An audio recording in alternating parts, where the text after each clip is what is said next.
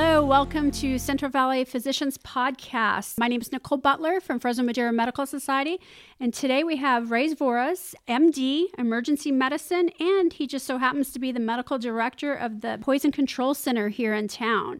And today we're talking about snakes and spiders, and more so about their bites, not about the being pets or anything, because I just think that's crazy. But anyways, welcome, doctor. Thank you so much. Okay, so we live in the valley. We know we have snakes. We know we have a lot of rattlesnakes in the area. We also have a lot of spiders, I'm assuming, because of the dry environment, the hot environment that we live in. But what are some of the other or more common critters that we have here in the Central Valley? Well, that's a great question. As you know, we're in an outdoor paradise here in Fresno in the Central Valley, and so many of our physicians as well as our patients love to enjoy the great outdoors, and that's wonderful.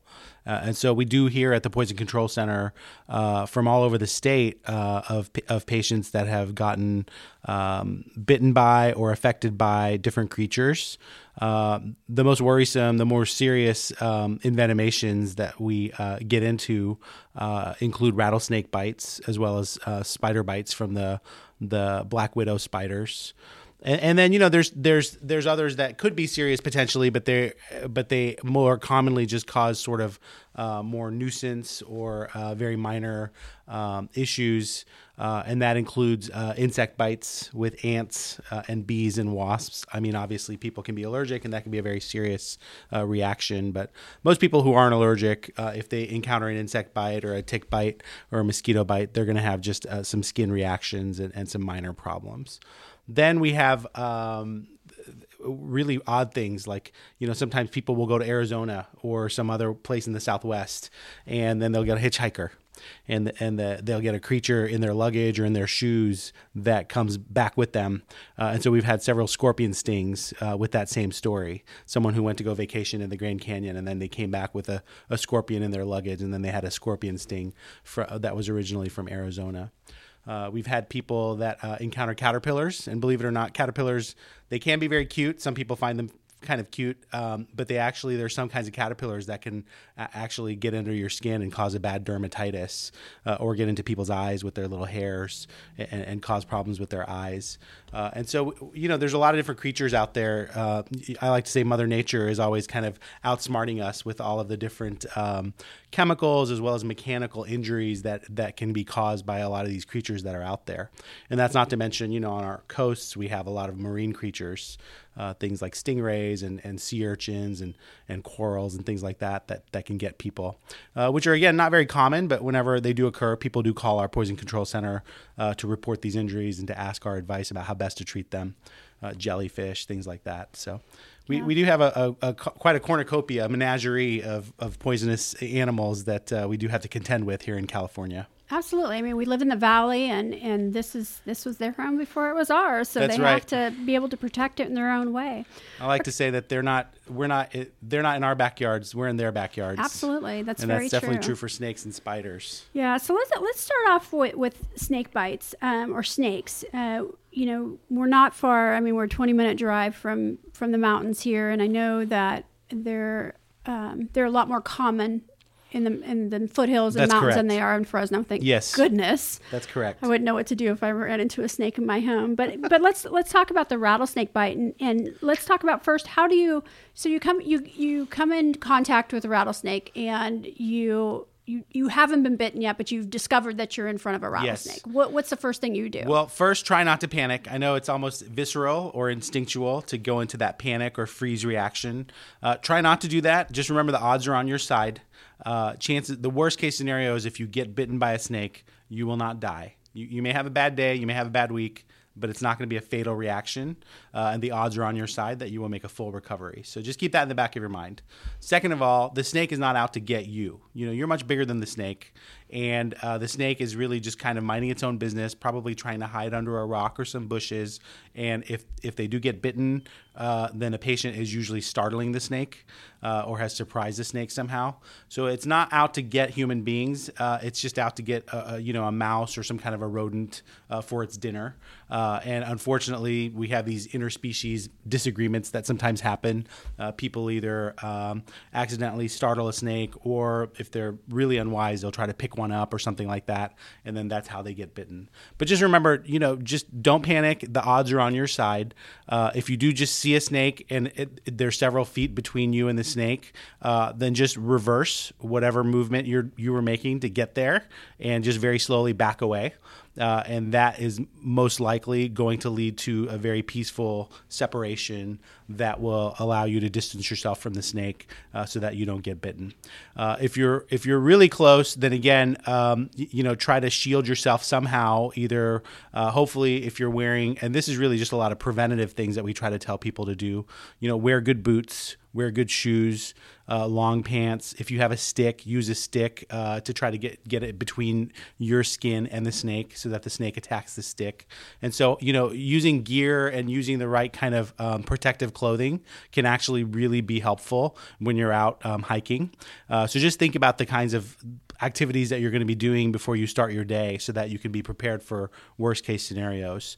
The stick and any first aid gear that you have is going to help extraordinarily whenever you do have an injury, either from a snake bite or some other insect or animal, or even if you just trip and fall and sprain your ankle or break something, then you can actually use your first aid gear. So always have that preventative preparation mindset before you start out on any kind of outdoors adventure, because that will really pay dividends later on. And then beyond that, if you do get bitten, then please have access to a friend or a phone or both so that you can get out of there as quickly as possible. If you're isolated, if you're far away from getting paramedic help or wilderness help, and if you're not able to communicate with other people like your family or your friends, then that really just worsens the prognosis for recovery and for getting to a place where you can start the recovery process, which is getting to a place that is antivenom. And so just put yourself in the best possible scenario by hiking with a friend, being in communication with your loved ones, and having kind of an exit strategy at all points of your trip. So that's kind of what we try to really stress to people, is that, these little things that we think are just kind of a waste of time or not going to be very important, they end up being really important, because we actually talk to people that have gotten bitten, and the people that do well, that recover very quickly, that get to help right away, are the ones that really prepared. Obviously some people are luckier than others, but the people that prepare really have a better outcome from things like snake bites and other kinds of envenomations. And so just keep that in the back of your mind, that you could really help yourself by just doing some basic common sense kind of stuff, like wear the right footwear, wear long pants, carry a stick, and then have access to help whenever you need it. Okay, so no flip-flops and shorts when hiking. That's the first and foremost. Not advisable. Not advisable. So when you do get unfortunate and you do get bitten, you startled the snake, and you do have somebody there, is that person, or are you communicating with 911? Are you saying, hey, go get the car, we need to go to urgent care? Just get to a hospital as rapidly as you can. If you can walk out. If you got bitten on the hand, then that's actually a very good scenario, because that means you still have your ambulation, and you can actually walk away and walk to a place where you can get into your car, or walk to a place of safety where someone else can come rendezvous and pick you up. So that's the best case scenario. Even if you get bitten on the leg, the pain is going to start, and we'll talk about the signs and symptoms in a little bit, but basically you're going to have time, usually minutes and maybe even hours, where you're going to be able to walk. Okay. And so walk as far as you can until the pain becomes excruciating, and then try to get help the rest of the way. But try to just start your exit as soon as you get bitten, because the time to antivenom is really what we think is the most important factor in getting you recovered as soon as possible. Okay, so it's the 911 call, because at that point they're going to call whoever can get to you fastest with an antivenom. That's correct. Okay, perfect. That's correct. All right, so now let's talk about the signs and the symptoms that beside the fact that you just got bit by something, then right. you know it's a rattlesnake. Well, there's a big panic. Yeah, a big element of this is panic. And that's natural. People panic. Your heart rate's going to go up. You're going to start sweating. You're going to start hyperventilating. You may even start throwing up. And it's really hard for us to know as toxicologists how much of that is a snake venom versus how much of that is just your panic reaction setting in. But regardless, that's going to be an element of what you're dealing with. Beyond that, the venom itself, again, the snake is producing venom in order to be a digestive and defensive mixture. And it really, again, it's not out to get you. It's really out to digest its dinner. Mm-hmm. And so whenever the snake injects venom into a mouse, we know that the mouse stops moving. It gets paralyzed, and that all of its muscles and tissues start to liquefy because it's a digestive mixture. And that's kind of what happens whenever the snake venom gets under our own skin, is that we can have some muscle issues. It usually doesn't paralyze us to where we stop breathing if it's a rattlesnake.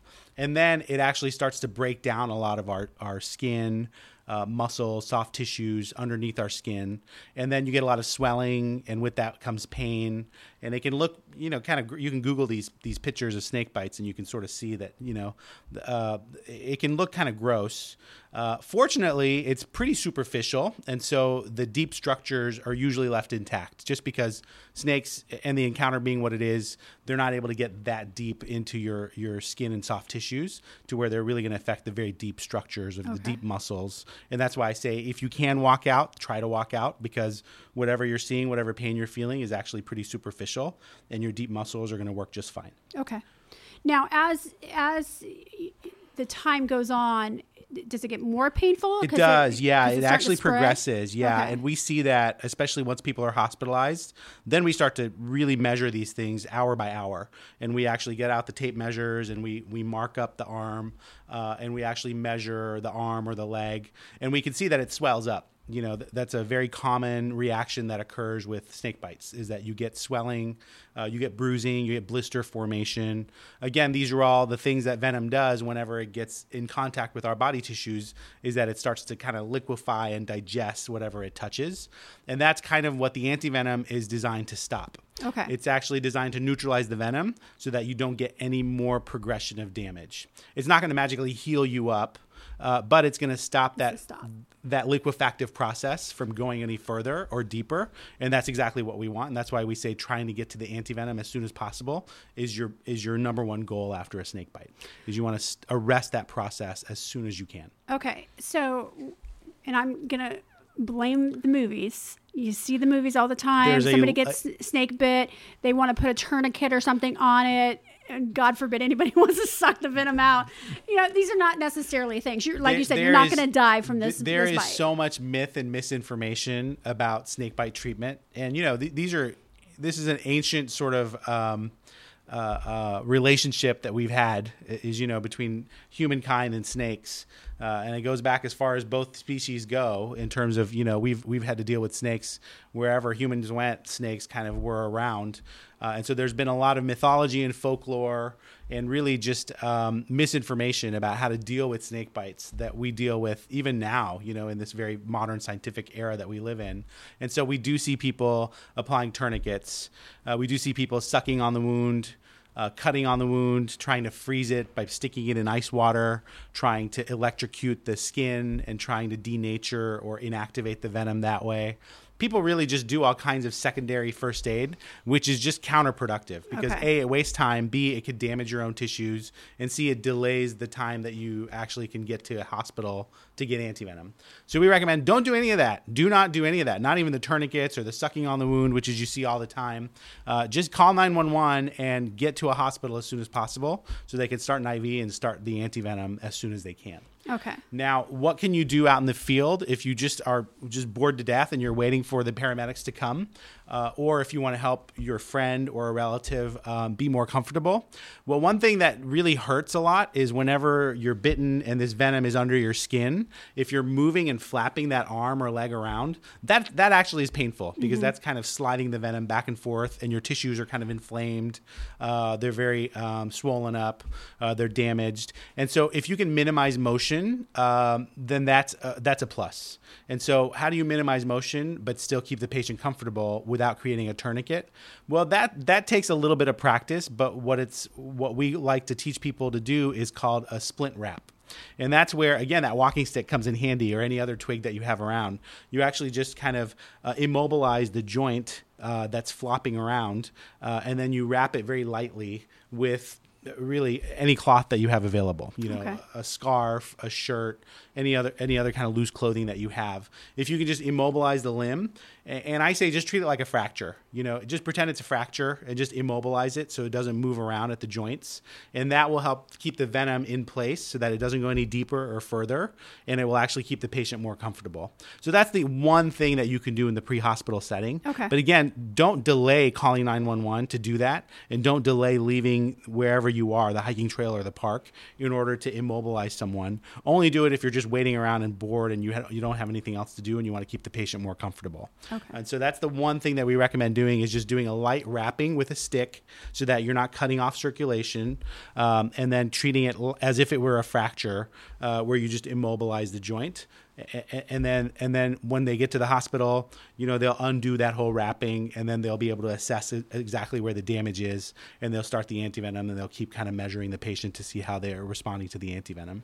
Okay, so you're given the antivenom. It's going to kind of stop the process. Not going to reverse, because you're going to have to self-heal at that point. Exactly. Now, are there other tests that you continue with, or is that kind of just Yeah, we do. it? We actually, we check basic chemistries. We'll check some basic, blood cell counts. One thing that's kind of interesting for the medical personnel out there is that your platelets drop with snake bites. And so a low platelet count is actually a very good marker for us to know that there's venom inside the patient. Even if we don't see any swelling, or if the swelling is not that evident yet, if we see a low platelet count, we're going to go ahead and give antivenom, because that's a good marker for us. And so that's one test that we do in the emergency department. Your coagulation parameters can be off a little bit so that you're not really clotting as effectively as you should. So we can kind of measure that in the emergency department as well. And then one study that we've done at the Community Regional Medical Center, which is kind of neat because we're the only center that does this, I think, is we actually take the ultrasound machine and we actually ultrasound wherever is bitten. And that allows us to see underneath the skin, because usually you see a lot of bruising and swelling at the level of the skin. But what patients want to know, and what we want to know as physicians, is what's going on with the deeper structures underneath the skin, because that's where the real precious real estate is. What's going on with your muscles, your compartments, your tendons. And the ultrasound allows us to see that. And it's a very painless procedure because it doesn't require us to kind of cut the patient open or anything like that. Mm-hmm. We can just use an ultrasound probe, and we can look underneath their swelling, and we can actually document exactly what's going on. And that's how we know that this is a very superficial injury, because every time we've done it, we've been able to document that whatever swelling we're seeing, no matter how bad it looks, and these photographs that you can kind of search for all over the Google, you can actually see that it looks just terrible. But then when you ultrasound these people's extremities, you see that their deeper muscles are just fine. Mm-hmm. And that's why they heal very quickly. They heal within 2 to 4 weeks. They're back at work. They're doing all of their activities. And so they heal very quickly because their deeper structures are intact. And that's reassuring to patients also. You can actually show them right there at the bedside that, the arm that was bitten looks just like the arm that's not bitten, and underneath the ultrasound, because your deeper structures look exactly the same. They're fine. Yeah. So is there a higher risk for somebody that is younger that gets bitten, like a child or something? Is there anything different, or certainly we do see children that get bitten, and because they have smaller sort of extremities, they may end up having more swelling, just proportionally speaking. But beyond that, we actually treat children with the same doses of antivenom that we treat adults, and we really just base it on whether their damage is being expanding or not. And so we actually just treat kids and adults very similarly. We check the same labs, we check the same sort of parameters, we check their swelling, and they end up recovering remarkably well. Even if we see 1-year-olds and 2-year-olds sometimes get bitten, which is pretty tragic, but it does happen. Right. And they actually make pretty good recoveries just based on the antivenom that we're giving. Yeah. Okay. So, with the exception of rattlesnakes, are there other snakes out there that we should be worried about in the Central Valley? I don't really ever hear of anything more than rattlesnakes. Not really. There within the term rattlesnake, there are several species and subspecies that are found all over California. So just depending on where you're out hiking or where you happen to be, you can see some of these different species. And we know that they have different clinical characteristics that they cause. But the practical implication is that we're going to be using the same antivenom to treat them all. small. Okay. And so it really doesn't really matter what species of rattlesnake bit you, as long as your skin and your labs reflect that you have some venom effect going on. We're going to treat you with the same kind of antivenom. And that's why we tell people, don't bring in the snake. We don't need to see. reason to bring the snake in, right? There's no reason to revenge yourself. There's usually like a cousin with a shovel that's waiting to go kill the snake for you. And they usually A, end up hurting the snake, which is not that good, and B, they can actually hurt themselves if they're handling the snake improperly. They're actually, a dead, decapitated snake can still cause envenomation. And so we just say, leave them alone, leave the creature alone. We don't actually need to have it brought into the emergency department for us to do our job. And so we just don't need to have that information. We can just treat them. We could treat patients fully without identifying the species of the snake. Has anybody ever brought one in? Yeah. Oh yeah. All the time. All the time. I have nurses that live in the foothills, up in near Yosemite, and they see snakes on their property all the time. And so they'll bring in a molten snake skin, and they're beautiful. They're amazing creatures. I mean, they're just really fascinating creatures, and they'll bring in molten snake skins, or sometimes just snake rattles and things like that. So, when you talk to people that live up in the foothills, they have a very kind of intimate relationship with these creatures. I do not live in the foothills, and that is probably why. Like I said, the spiders, I can pretty much live with spiders, because we do in the valley. We have a lot of them, but snakes, that's a whole. I know. Yeah, that's true. I've never encountered a snake where I've been, oh, there's a snake. I mean, I've seen them, and you see them quite often. Yeah, and like I said, it's instinctual. It doesn't matter if it's venomous or not. Most of us can't identify a venomous versus a non-venomous snake. And that's another myth is, will the snake rattle before it bites you? And that's not necessarily the case. I mean, sometimes it does give a warning rattle just to say, hey, stay away from me. Don't touch, don't come near. Mm-hmm. But sometimes it doesn't. So don't wait for that rattle, and don't use that rattle as determining whether you should, interact with this creature or not. Right. Just choose not to interact with the creature. And you could still be bitten by a rattlesnake, but not get venom. They could not release it. That's true. Yeah. And that's called a dry bite. And that happens in about 1/5 of all snake bites. Oh, wow. Yeah. So it actually does happen very frequently. And that's where the labs kind of help, is we'll observe the patient and we'll get labs. Okay. And if after observing the patient and after getting a normal set of labs, we determine that it was a dry bite, then we don't start the antivenom. We just kind of treat that as a puncture wound and let the person go on their way, which is very fortunate. Okay. And that can happen. Yeah. So again, that's why I said the odds are on your side that you're going to do well, because about 1/5 of these snake bites can end up being a dry bite. Okay. And just one other question on that. So depending on how much venom is in you is how fast it's going to react to you, I'm assuming. So if because you hear these things, oh, as a baby snake, they're going to release more venom because they don't know how to control it. I've heard that as well. Yeah, I've heard that as well. There's probably some truth to that, but honestly, we can't tell. People often want to describe the size of the snake. And again, it doesn't clinically help us one way or the other. We're just going to treat with the same dose of antivenom. No matter what. Okay. Based on what we see. All right. So bottom line, get your butt to a hospital. That's right. If you get bit by a rattlesnake. That's right. Okay. So some of the other, things that we're going to talk about are spider bites. And we, once again, live in a very dry climate, almost a desert-like. So we have a ton of spiders here. Knowing black widows I would... Everybody that lives in Fresno has seen a black widow. Right. That's not anything to be, it's not shocking to see one, I guess. Right.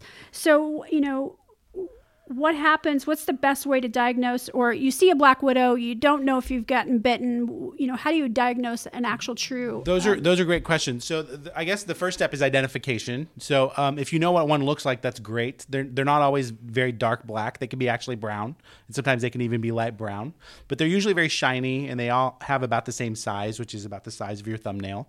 And the other very telling marking is that they usually have an orange marking, which looks like an hourglass or some other kind of orange marking, and that's what kind of separates them and distinguishes them as a dangerous spider. So if you see a dark spider with orange markings, then you know that you're dealing with one of the widow spiders, whether it's a black widow or a brown widow. They're basically going to cause the same kind of envenomation.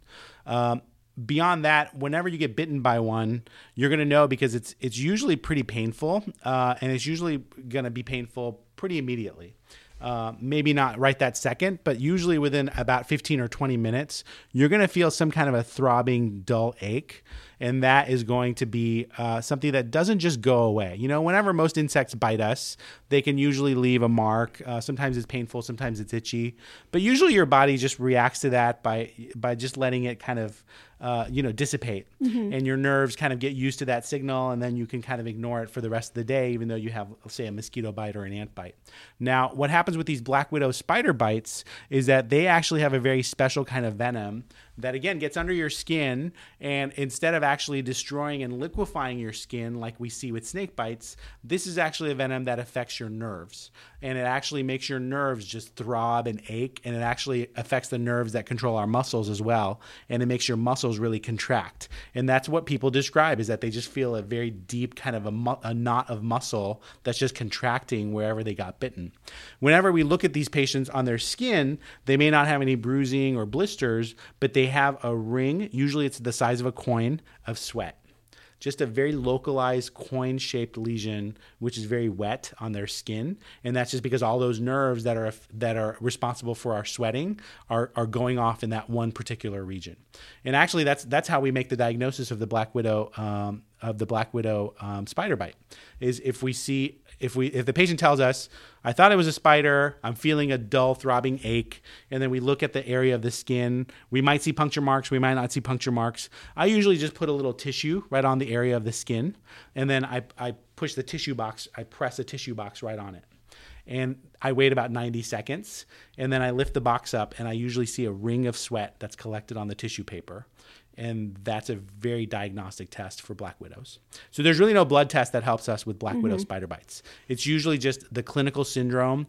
If you see that ring-shaped, coin-shaped ring of sweat, and then if the patient just tells a story that I just can't get comfortable, it just feels like a dull, it just feels like a dull, throbbing, aching pain, then that's very, very suggestive of a black widow spider bite. Okay. Then their vital signs may have some abnormalities. They're usually, reflective of the fact that the patient's having some pain, so they can have a high blood pressure or a high heart rate.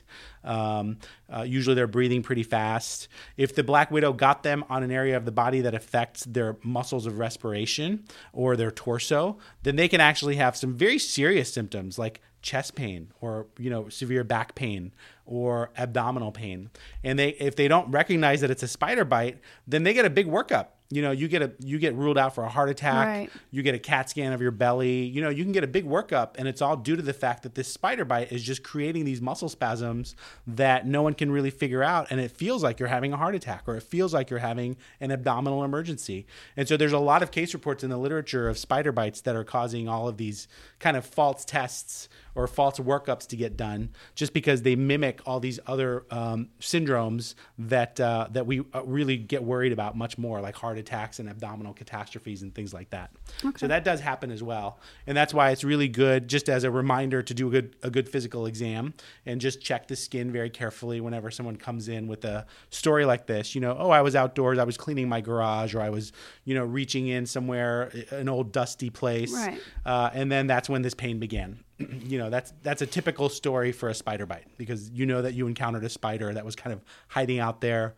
You surprised the spider, and then it bit back. And then that's when the pain began. So the history is very suggestive, and then some of the physical exam findings are very suggestive. But black widows are challenging because they can really mimic a lot of different disease processes, and it can be a real challenge to work through in the emergency department. So if you know you got bit by a black widow, like you've seen it, and you pull out and it's on the ground after you get bit, do you have to go to the emergency room? Not necessarily. If you can just take some Motrin or Tylenol and just handle the pain, there's really not much more that we're going to offer in the emergency department if your pain is under control. Okay. Because unlike the rattlesnakes, where we're going to need to give antivenom, with black widow spider bites, we actually are going to just treat pain. Okay. And treat muscle spasms with, we'll start with some Tylenol or Motrin, but we'll rapidly escalate into more potent medications just to kind of arrest that cycle of pain and spasm. Okay. So it just depends. You don't necessarily have to go in after every spider bite, but the people that come in really did need to come in because they're having just that dull, unrelenting pain. It can last days. Oh, wow. And so they tell us that their pain is a 10 out of 10. They just can't get comfortable. They're really worried because they've never felt pain like this before, and they can't believe that a spider did this. And in fact, a spider can do it. Okay. And the same thing with children. Like I have a 5-year-old, and she was bit by something. We don't know what it was on the back. And it actually, she was little. So it actually started getting fairly large, like the size of probably, I don't know, the top of, like a $50 to about that size. And so I marked it to see if it was getting any bigger, but she wasn't, she's fine. She's running around. I was just like, so when you see something like that and there's no signs, is that you just assume that's not a black widow? Well, You just got bit by there's something a different? lot of insects. So it kind of, one thing that I've seen a bunch of spider bites as well as other insect bites and stings. And typically, if it's itchy, it's probably not a black widow. Okay. Black good. widows, Okay. if it causes a big welt, because what you're describing sounds like a big welt. Right. And otherwise, the patient's very comfortable, the child's very comfortable. And if it's really itchy, the fancy name for that is urticaria. And there's a lot of insects that just trigger histamine in our bodies. And the histamine just causes hives. And sometimes you get a giant hive. And so that may be what happened, is that some insect probably triggered just a big hive reaction in your child, and otherwise the child is very comfortable. And so we do see that, and it looks very worrisome, obviously, whenever it's very large like that. But as long as the patient's comfortable, they don't necessarily need any specific treatment. And it's probably not the black widow spider bites that we worry about. The contrast to that is when a child comes in and they're just fussy and irritable, and the parents are pulling their hair out because they're like, I don't know what got into my child, but this is not their normal state. And unless you see a spider, it can be, again, a very challenging workup. You have to rule out things like meningitis and infections, or, you have to look all over just to see what's going on. Did something scratch their eye? There's a big workup that happens with the irritable child. And one of the things in the differential diagnosis for the irritable child is a black widow spider bite. And so that can actually trigger, this irritability that can last hours and hours, and they're just crying at the top of their voice. And you really just have to calm them down by giving them medications. And that's how that's treated. Yeah, so there's no, like the snake bite, you could do blood tests. There's no blood tests necessarily for that's going to show up. You can do blood tests to exclude other things, right? But there's really no blood test that lets you know that this is a black widow that got your child. Okay.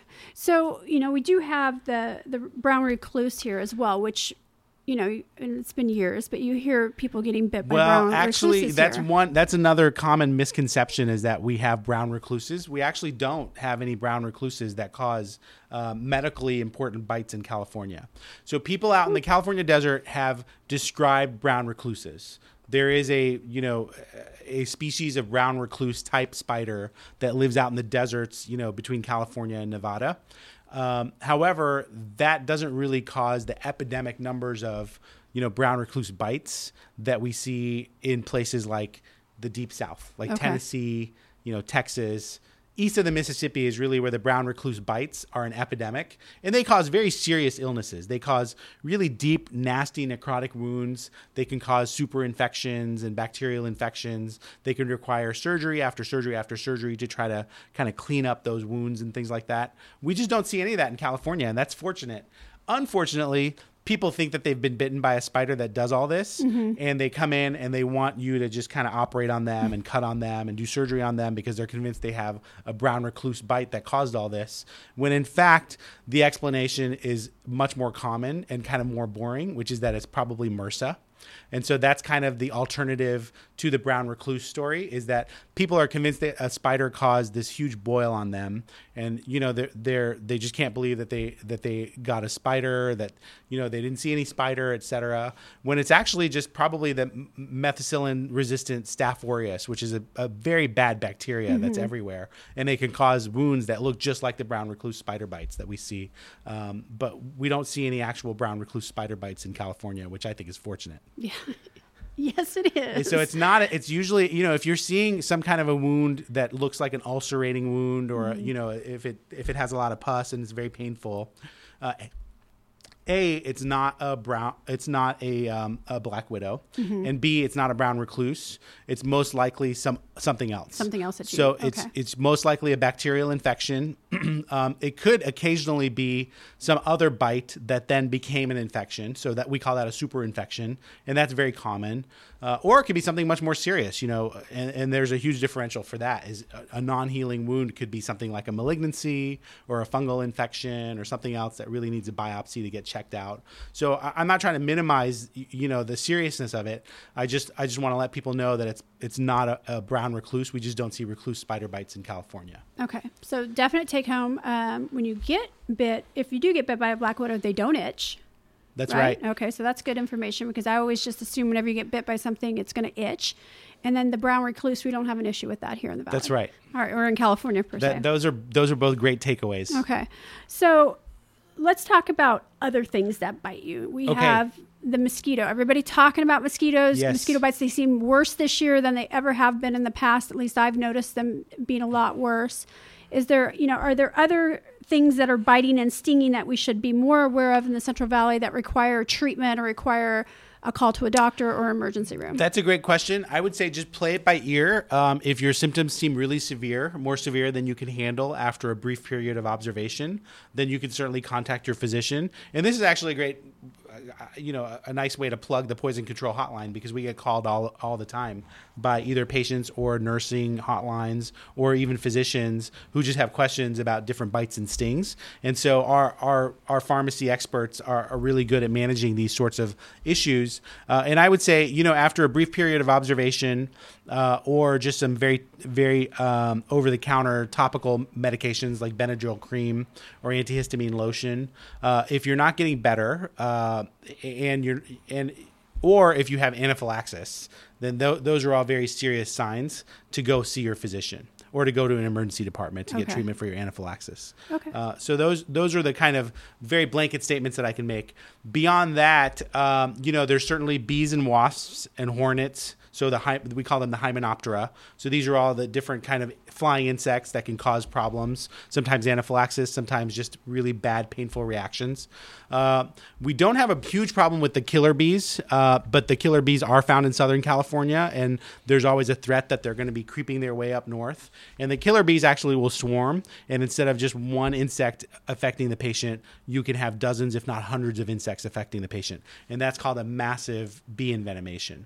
And so whenever you have a massive bee envenomation, then the patient can actually get into big trouble with their organs failing, their organs shutting down. They have to go to a hospital. Sometimes they actually have to get admitted to an ICU, believe it or not, just from so many bee stings and all of the cumulative damage of all of that venom getting into their body and shutting down their organs. So that can occur, and that has been described, like I said, more in Southern California, although it's entirely possible that if you're down in the southern parts of the Central Valley that could occur. We do have ants as well, and I think I mentioned caterpillars. So there's actually some types of caterpillars that, caterpillars all have, they're very fuzzy, and so they all have very small microscopic hairs, and some of those hairs can actually get under our skin, and they have just little bitty tiny amounts of venom in some of those species, and that can actually cause a lot of irritation, typically just itching and mild pain, although some people can have worse reactions that would necessitate going to an emergency department. The first aid for caterpillars is kind of interesting. You really just want to get the hairs off the skin as soon as possible. And the way that you can do that is with some tape. You actually just put tape on the area that was affected by the caterpillar and then peel it off, and all the hairs will come with it. And the patient will have instant relief is what's been reported. And so that's just a nice trick that you can just try at home. If you have, a caterpillar or if you saw a caterpillar, you can just try to peel off all those little hairs with the tape, and hopefully that will get the patient to a level of more comfort, and that would prevent going to the emergency department. Who would have ever thought that caterpillars could be so vicious? Right. They really are. In other countries, they can cause all kinds of other, weird syndromes that we like to study in the toxicology realm. But thankfully, in the U.S., they're more of a nuisance than a threat to life. Okay.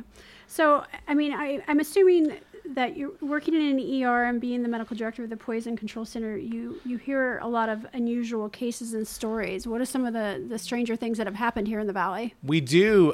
So we certainly, every snake bite is its own unusual and strange encounter. And so they all kind of have interesting aspects to them.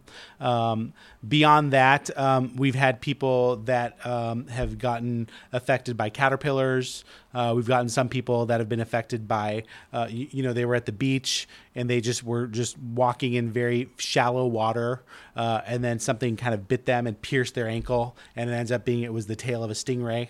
So we've actually gotten stingray calls, and what to do with the first aid for stingrays, because they have these hard, these tails have hard kind of calcified ends that can actually just pierce your skin and puncture, and they cause a lot of pain.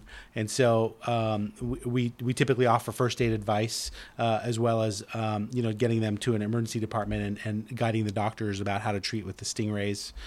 Then there's other jellyfish, as well as coral and different sea urchins, different sharp things that you find at the bottom of the sea that people can encounter either in very shallow water, or if they're out snorkeling or scuba diving off the coast, they can encounter those. Then there's plants that people get into as well. I know this is not really a podcast about plants necessarily, but when you're out in the wild, sometimes something stings you and you don't know whether it was a bug or a snake or a plant, and people come in, hours to days later, and they have this thing on their skin and they're not sure exactly what it is. So there's different cacti as well as other kinds of plants that can cause some dermatitis and irritation as well. So we hear about that too. Once again, we're living in their world, and we It's just true. got to work around it. No, I remember I had was in Hawaii one time, and we were snorkeling, and I hit the top of my thigh on coral. I kid you not, it took months. It's excruciating. Months for it to heal. Yeah. It was the strangest thing ever. I mean, Yep. it drew a little bit of blood, but I Yep. kid you not, it took solid probably 2 months for it to heal. It gives you new respect for Yeah. nature's creativity. Yes, and in don't terms of touch, its don't defensive touch. mechanisms. So you mentioned earlier before we started the podcast that you work with the Fresno Chaffee Zoo. What exactly do you do with them? Well, if you've ever been to the zoo, you know that it's a great resource here locally. They have experts from really all the different departments that know all about the animal kingdom, and we work closely with their herpetology department, and those are the folks that take care of the snakes and reptiles. And as you know, the Fresno Chaffee Zoo has snake species from all over the world, including rattlesnakes, but also snake species from Asia, from Africa. They have a lot of different, they're called exotic varieties, and a lot of them are actually venomous, and they're not going to respond. The worst case scenario is if one of the zookeepers gets bitten, then we can't necessarily use the American antivenom if it's a snake from a different region of the world. And so they actually have antivenoms from all over the world on site at the Fresno Zoo. And as physicians, we actually work with them to collaborate on their first aid protocols, and we actually just think ahead to the worst case scenarios, and just think about what if someone was accidentally bitten, or what if they were accidentally encountered a venomous snake. What would we have to do? How would we use the antivenoms that they have on site? And so we're helping them develop all of their first aid guidelines and protocols, and that's been a really fun project. It's taught us a lot about the snake biology, as well as how to procure and take care of these snake bites from all over the world. And beyond the zoo, the Poison Control Center here in Fresno, Madera, we actually cover Los Angeles, because Los Angeles doesn't have a poison control center. And so as the medical director of the Poison Control Center, I don't want to say I stay up nights thinking about this, but it's always in the back of my mind that, somebody in LA probably has a pet Gaboon viper. And if they're not careful, they're going to get bitten. And if they get bitten, then the poison control is going to get called, and we're going to have to secure the Gaboon viper antivenom. And so it's going to be up to us to kind of figure out how to treat that patient. And, a city the size of Los Angeles, that this is statistically probable. It's not impossible to think about. And so it's always nice for us to be able to work with different area zoos to try to figure out these first aid protocols beforehand, because we're always trying to, like I said at the very beginning of the podcast, we're always trying to think ahead and just do the preventative steps so that we can help ourselves later in case of a bite from either a rattlesnake or a snake from some other part of the world.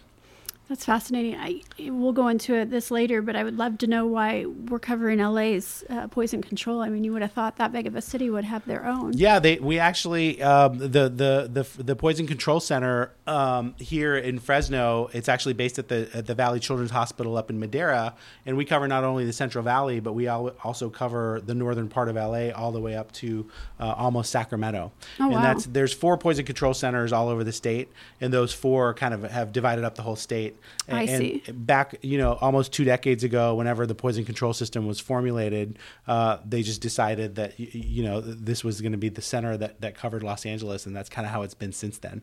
But which makes it fun for us because we get calls from, all over, really the whole state. And we get all the agricultural calls regarding pesticides, as well as, the different snakes and spiders here in the Central Valley. But then we also get all of the very urban calls about the new drugs of abuse and all the overdoses and things like that. So it kind of makes for a very exciting job for me. I guess. How many calls a day on average does poison control get? We get, our annual call volume is just around 300,000. And so the daily call census for the whole state is just less than 1,000 calls a day, which means that our center gets about 200 calls a day. So, and is that a majority of the population, or is that medical providers? People from the public or the healthcare fields can call. Okay. It's a free confidential hotline that anyone can call. Half of our calls are from parents at home whose kids got into something, and the children are under age 6. So statistically, we look at all of our statistics very closely, and this is a nationwide number, but it also applies to California. Is about 50% of all calls to the Poison Control Center are affecting children under age 6. Okay. And so that's why it makes sense for us to be at the Valley Children's Hospitals, because we do so much pediatric poisoning as well as prevention and education and outreach. And then the rest of our calls are from the emergency department or from the paramedics all the way into the ICU. Okay. And we kind of follow patients and help take care of and help make recommendations to help take care of them throughout their stay. Fascinating job. I would just want to sit back and listen to all the calls. It's pretty fun. So going back to some of the cooler cases there, we had an outbreak of salmonella, and the grandmother called. Grandmother says, I have 2 grandkids that have salmonella poisoning. This is down in the Inland Empire somewhere, like San Bernardino, Riverside County. We said, well, what's the common thing? Did you guys eat something? No, but both my grandkids just got pet turtles. Where did they get the pet turtles? Well, they were selling baby turtles at the 99-cent store. And so this is an outbreak of salmonella from baby turtles that are being sold, I'm sure not legally, out of a 99-cent store somewhere in the Inland Empire. And so, that's kind of the value of poison control, is we're able to kind of then alert the public health agencies that, you've got this pet baby turtle operation going on and it's causing an outbreak of salmonella. Please go look into it. And so we're always collaborating with public health agencies and vice versa. They're always educating us as well about different epidemics that they're seeing. So it's kind of fun. It's a great intersection of individual patient care with public health. Yeah. So that's kind of what makes it a really fulfilling position for me. Very unique. Well, thank you, Doctor. I appreciate your time, and this was fascinating. I'm glad I live in the Central Valley, where all I have to worry about is a couple of black widows every now and then, and not have to worry about these venomous cobra snakes that I can't imagine someone keeping as a pet. But that's right. Well, I appreciate it, and hopefully we can come back soon and talk to us about a different topic. Thank you so much, Nicole. I really appreciate being here. Thank you.